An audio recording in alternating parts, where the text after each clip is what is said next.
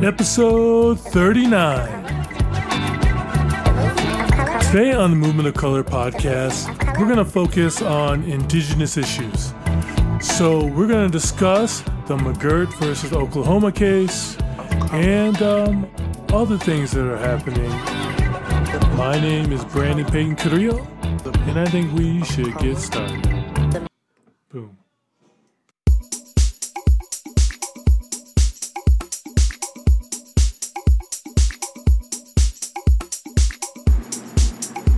Byron, we got some news.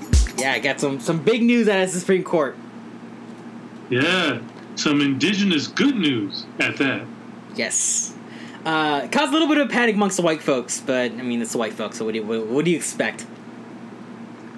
Yeah, they always panic when it looks like they're losing their land or losing their way of life or their fucking freedoms and shit. Yeah, it is pretty funny, to be honest. It is. And this one was a surprise. There was a couple things that happened in the last time we spoke to you folks about indigenous issues, but the big one, I think this is the big deal, is around eastern Oklahoma. Yes, it's... Eastern Oklahoma has already been the home to a good number of tribes. The Muskogee, who are like kind of the main central character, the Creek basically is what everyone calls them. Everyone else calls them, but they call themselves Muskogee. That tribe is kind of at the center of the whole thing over the whole legal case over, indigenous land and sovereignty and who can be tried for what, where. But it includes, Seminoles, it includes Chickasaw, Choctaw, and the Cherokee. Those are, the five tribes that are in eastern Oklahoma.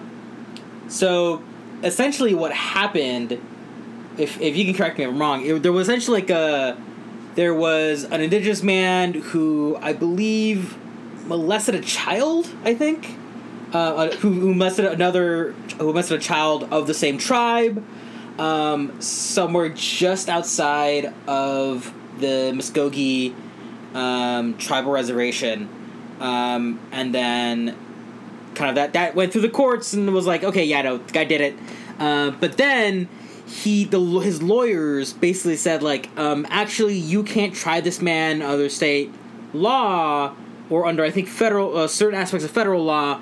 Because this is all actually Muskogee reservation land that's been unlawfully taken from the Muskogee tribe, and that kind of it's one of those want of a nail thing where it's it's a thing with legal cases where especially once you get to the appellate court it becomes parts of other bigger things than the actual crime itself. And it became this bigger thing over okay, whose land is it anyway? And eventually I think, and you have the actual who voted how, Brandon, but in the end, the Supreme Court of all institutions, I think it was a week after they said immigrants don't have rights, actually, basically one of those cases, they decided that actually, a lot of eastern Oklahoma is supposed to be indigenous land, and basically you need to, all that needs to go back to that sovereignty again. So that's what everyone's losing their minds over. It's crazy, yes. Again, the actual original case has basically become irrelevant, because that's how these appeal cases work. Exactly. The original case was, I think this is a funny name, McGirt versus Oklahoma. So there was a guy named Jimcy McGirt who was diddling kids. That was his name. Jimcy. I think that's how you say it. Or maybe it's a soft J. like a Himsey, but I think it's Jimsey McGirt. So you had a pervert essentially rewrite jurisdiction in eastern Oklahoma. It's kind of ironic. Yeah, it's weird. It's like one of those things where it's like, again in the future when people are like reading up on this, it's like, oh yeah, like if civilization has not collapsed, it'll be like one of those interesting factoids where it's like, oh yeah, one of the reason why like these 5 tribes got a fuck ton of land back was actually because of a child molester. Oh, who knew? And so he's still gonna get tried. Don't worry about that. He's still gonna get tried. He's just gonna be tried under tribal law instead of I think federal law. So he's still probably gonna get like some form of punishment. Exactly. So all this did was delay it. Yeah. Mm-hmm. This case, McGirt versus Oklahoma, the Supreme Court decided it with a 5-4 decision. Those who were in the majority, interesting bedfellows here. Obviously, Sonia Sotomayor, Ruth Bader Ginsburg, Elena Kagan, Stephen Breyer, and then the dark horse justice, Neil Gorsuch. Obviously, the other assholes totally dissented. Yeah, for obvious reasons. Yeah, but Gorsuch was like the kind of the surprise affirmative. Exactly, and it's not because he cares about natives. He's just one of those guys who are like, oh, well, it says clearly that this is the case. Why I can't see anything else other than this. I'm a strict constitutionalist, strict by the letter of the law kind of guy. I can't. Yeah, he's not Scalia where he just like goes and tells his fucking his understudies or interns or whatever to just like fucking write up anything, and if they can't find like any like if they can't find any precedent, then just make it up. He would literally tell his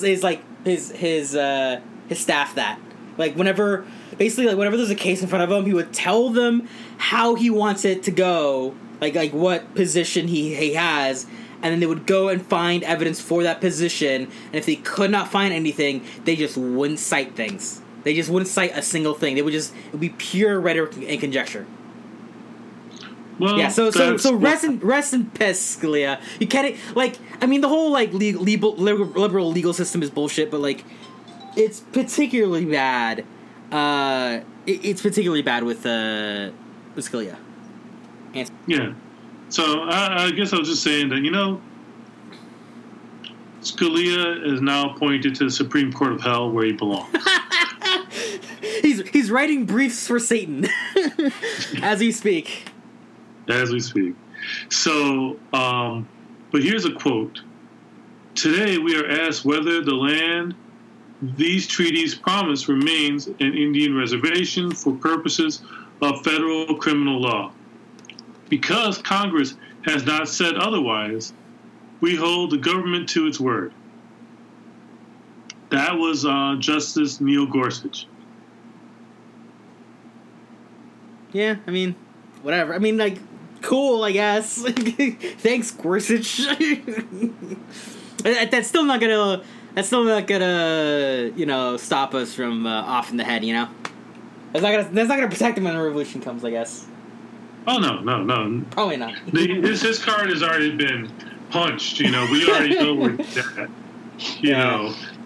He's gone. But, I mean, like, it's nice in this whole chaotic space that we're operating in the decline of the United States and Western democracies and capitalism, that you get these herky-jerky moments where, like, it's schizophrenic, where, like, oh, crap. So now there's some native sovereignty kind of stuff. Not native sovereignty. I shouldn't say that because that's a totally different thing. But it's jurisdiction. Legal jurisdiction. That's what it really matters in this point. That we'll explain later. Yeah. because it all centered around the Creek having the reservation land, them actually having a reservation. Like, at some point, the state of Oklahoma was like, you guys, we don't recognize you guys have a reservation here. I don't see why we're just going to build shit around here. We're going to build cities, and we're going to operate like you guys don't exist. But they do. They do. And this pervert is going to be tried under tribal law. Yeah. So what happened, actually... So basically what all this means and all this legal bullshit... actually in the end of the day means is that, like, you know, there's a lot of very scared white people, mainly in Tulsa, because that's like where the main population center of that is basically the new population center of like the Indian reservations in eastern Oklahoma. It's the largest city now. It's created for them this kind of weird instance of like, oh, there's like all this. Okay, so like, who do they answer to at the end of the day? Because like the municipal law probably isn't going to change at all, because that's still handled on like the city and like county level and whatever. But now when it comes to like state and federal law, how does that work for them? So I actually looked this up, and it's actually nowhere near as like, oh my god, everything's going to change as like some white people think it is. Basically what it means is like, basically the only thing that really, there's going to be some like civil law stuff that has to do with like regulations and stuff, but like, who gives a shit? Like, it's all very minor, and like they're probably like your average person is not going to notice at all. But what will change is that because Tulsa is now within the Creek reservation, and you know a bunch of other like formerly state of Oklahoma majority white cities and towns and all this other stuff are now within all these reservations, they still ultimately have like their own thing. They're gonna do their own shit. They still, I think if I remember correctly, they still ultimately answer to the state. It's only when it comes to Indian matters, like Indian law and Indian and like tribal citizens, that this really affects. So like, you know, if you're like an indigenous person and you rob somebody, either another indigenous person or a white person or like a non-indigenous person, like within like let's say Tulsa, like you stole like a candy bar from a fucking grocer because you're hungry or some shit. I don't know, but it doesn't matter. You are now tried. Instead of being tried under, well, first you would probably be tried under municipal law because it's probably small and petty and like they don't really care. But like if it's like some really big, if like some bigger stuff, like kind of medium scale stuff, not like grand felony, like that shit is still gonna be tried under federal law. That's always been the case, even with any reservation. But like for medium sized shit, you'll be tried under tribal law instead of like state law, or even certain levels of federal law. That's basically it. That's it. That's as far as I go. It's this whole thing. It only really matters is in terms of like certain legal aspects. You know, the Muskogee ain't gonna come into Tulsa and say, okay, everybody who's not Muskogee, get the fuck out. Like you're gonna have a purge of the cities. So you don't need you know what? You can still your little fucking piece of shit cul-de-sac subdivision is gonna be fine. Okay, nothing's gonna change for you, unless you're like a tribal member, you know, or you do something to a tribal member. You're gonna be fine. So nothing's gonna happen. Nothing's changed, basically. So, all right. I think we've kind of worked through that topic a little bit. But earlier you mentioned, and we discussed a bit about the Dakota pipeline and how that victory was kind of I don't know, lame duck victory. I don't know what you would call it. It's kind of like a So before we started recording, we were because we're talking about all this like all this like indigenous stuff. It's like, oh yeah, whatever happened to the Dakota Access Pipeline and the XL Pipeline, all the other pipelines that are going through indigenous lands from Canada. Well, quick update on that. Basically, like, multiple appellate courts have basically said, like, yeah, we're not going to do this. Like, we're not going to do these pipelines anymore. Shut them down. You know, so you know, because I'm, you know, if you want to be an optimist, you can say it's because of the protests. It's because of all the pressure that has, like, basically forced the hand of the government to shut down these pipelines. And, you know, if you believe that, God, you know, good. I'm proud of you for being more optimistic than I am. I'm gonna do a hot take here, Brandon. I'm gonna do a hot take, and be super cynical, and say actually this is because of falling oil prices and the unprofitability of those pipelines more than the actual pressure campaigns. I'm not saying it's only because of it, or the pressure campaigns haven't done anything to help make it easier for the judges to kind of to finally shut these things down. But I mean, you know, if you take a quick look at oil prices, they fucking cratered, and they're not going to recover anytime soon because of COVID.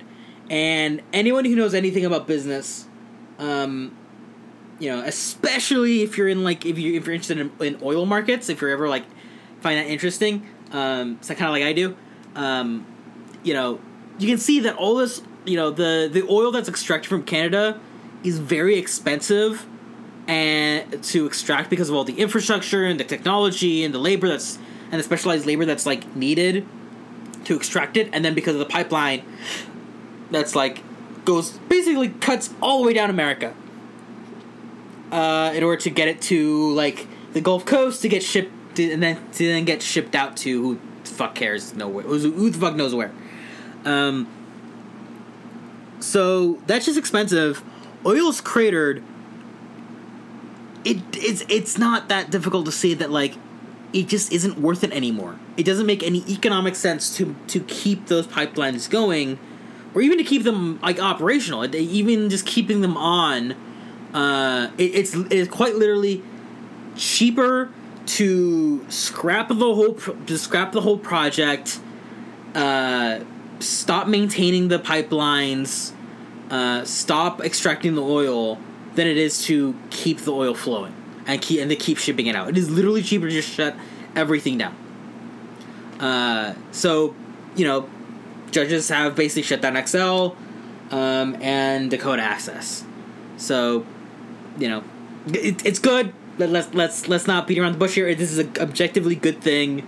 This is a thing a lot of people are fighting for. But again, I'm just being pessimistic here and saying it has more to do with oil prices and basically capitalists and the state being like, it's not really worth it, so let's just write it off. Like, it's like if any you know, young millennials or older Gen Z folks here remember Megas XL, the Cartoon Network show about these like this like redneck guy who builds a fucking giant space robot with the head of a fucking Camaro, and then fights aliens.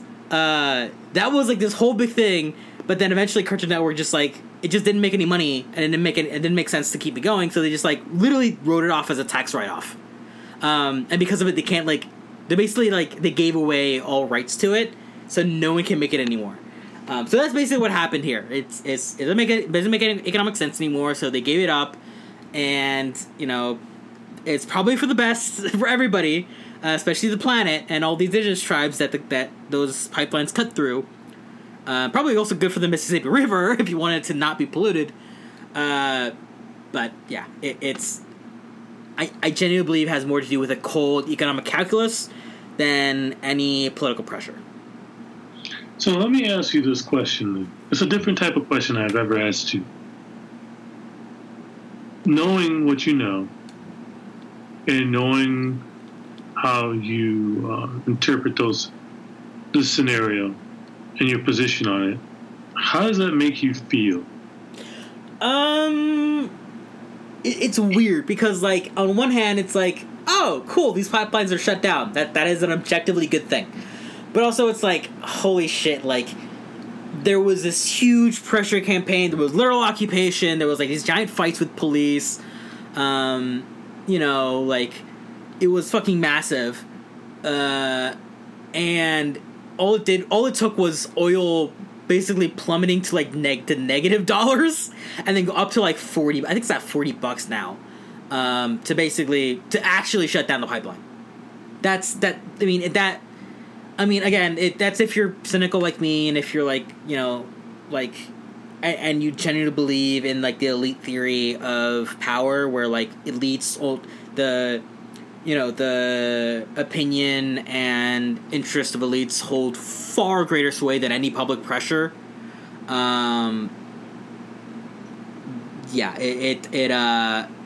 kind of stings a little, because like you see all these people doing some very hard and like necessary work to stop these pipelines, basically being told that like, oh, ain't that nice? They think they mattered, you know, while like they just flip a switch because it just doesn't make money anymore. So yeah, I mean, if I was like doing a campaign and like, you know, the government agency I was working against, or like business I was working against, just said like, oh, this thing just doesn't make any money, you know, has nothing to do with what you were doing, nothing to do with all the occupations you were pulling, or like how many police you fought, or how many barricades you mounted, or how much pressure you put on local, state, and federal governments to stop them. It's because like, I don't know, fucking soy prices went down 50% or some shit because something that happened like halfway across the world that you had no fucking power over. I mean, it is, again, just to bring up a little philosophy, I am a hardcore absurdist in the Albert Camus sense, in that the universe doesn't give a shit, the universe doesn't care, it's totally random, there's no inherent meaning to anything. The best you can do is just try to make things a little less shitty for everybody. That's the best we can do. But yeah, no, the universe doesn't give a shit. Like, the rest of the world doesn't really give a shit about you particularly as an individual. Maybe as a group, but as an individual, who gives a shit? So yeah, so because of like Russia and Saudi Arabia having a little hissy fight over oil prices like a few months ago, Dakota Access and XL are now closed, and they're gonna get shut down. So yay, I guess. Thanks, Mr. Putin and Mohammed bin Salman, I guess. Yeah. Political support? Question mark? Well, not to end the conversation on that note. On a real downer. Yeah, let's remember that for indigenous people, something finally went right for them as a group. Oh yeah, no, like 100%, like, take the fucking win, you know? Like, hell, if I was in this situation, I would 100% take the win. Yeah. I don't really care how. I mean, it kind of sucks, the long-term view of it, but fuck it. It'll keep the Mississippi from fucking overflowing with oil. Fuck it. And you know what? It's okay to spike that football, because you know what? There will be no more Washington Redskins. God, I forgot they existed. Like, I don't care about sports at all. So, like, I just keep forgetting that, like, oh yeah, the Washington Redskins, like, exist. Like, what the fuck is up with that? Yeah. Well, if you haven't gotten the news on that, Nike is no longer selling their merch. FedEx is like, you guys need to change your fucking name. So now they're working on changing the fucking name. And it'll probably have nothing to do with Native Americans. Yeah. So. All right, fuck it. I mean, we'll take it, but like, I mean, I get it. It's one of the, I mean, it is pretty good because like, it'd be like if there was like a, you know, Boston N-words or some shit, or like LA wetbacks, like shit like that. The Boston niggas would definitely be from Boston. I mean, Boston is like I feel like Boston is gonna be a racist and like, out there enough of a town, like angry enough of a town to like just go for it. Just no full hard R.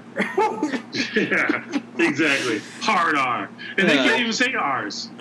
They can't even say the word correctly. But yeah, I mean, again, it is kind of like one of those things where it's like, yeah, it's super I mean, to get all Marxist and everybody, yeah, it's all superstructure. It's all like cultural stuff, which again does not that it doesn't matter, but like, you know, it's probably good and like that, like you don't have like racial slurs for team names, but like, has anybody looked how things are going in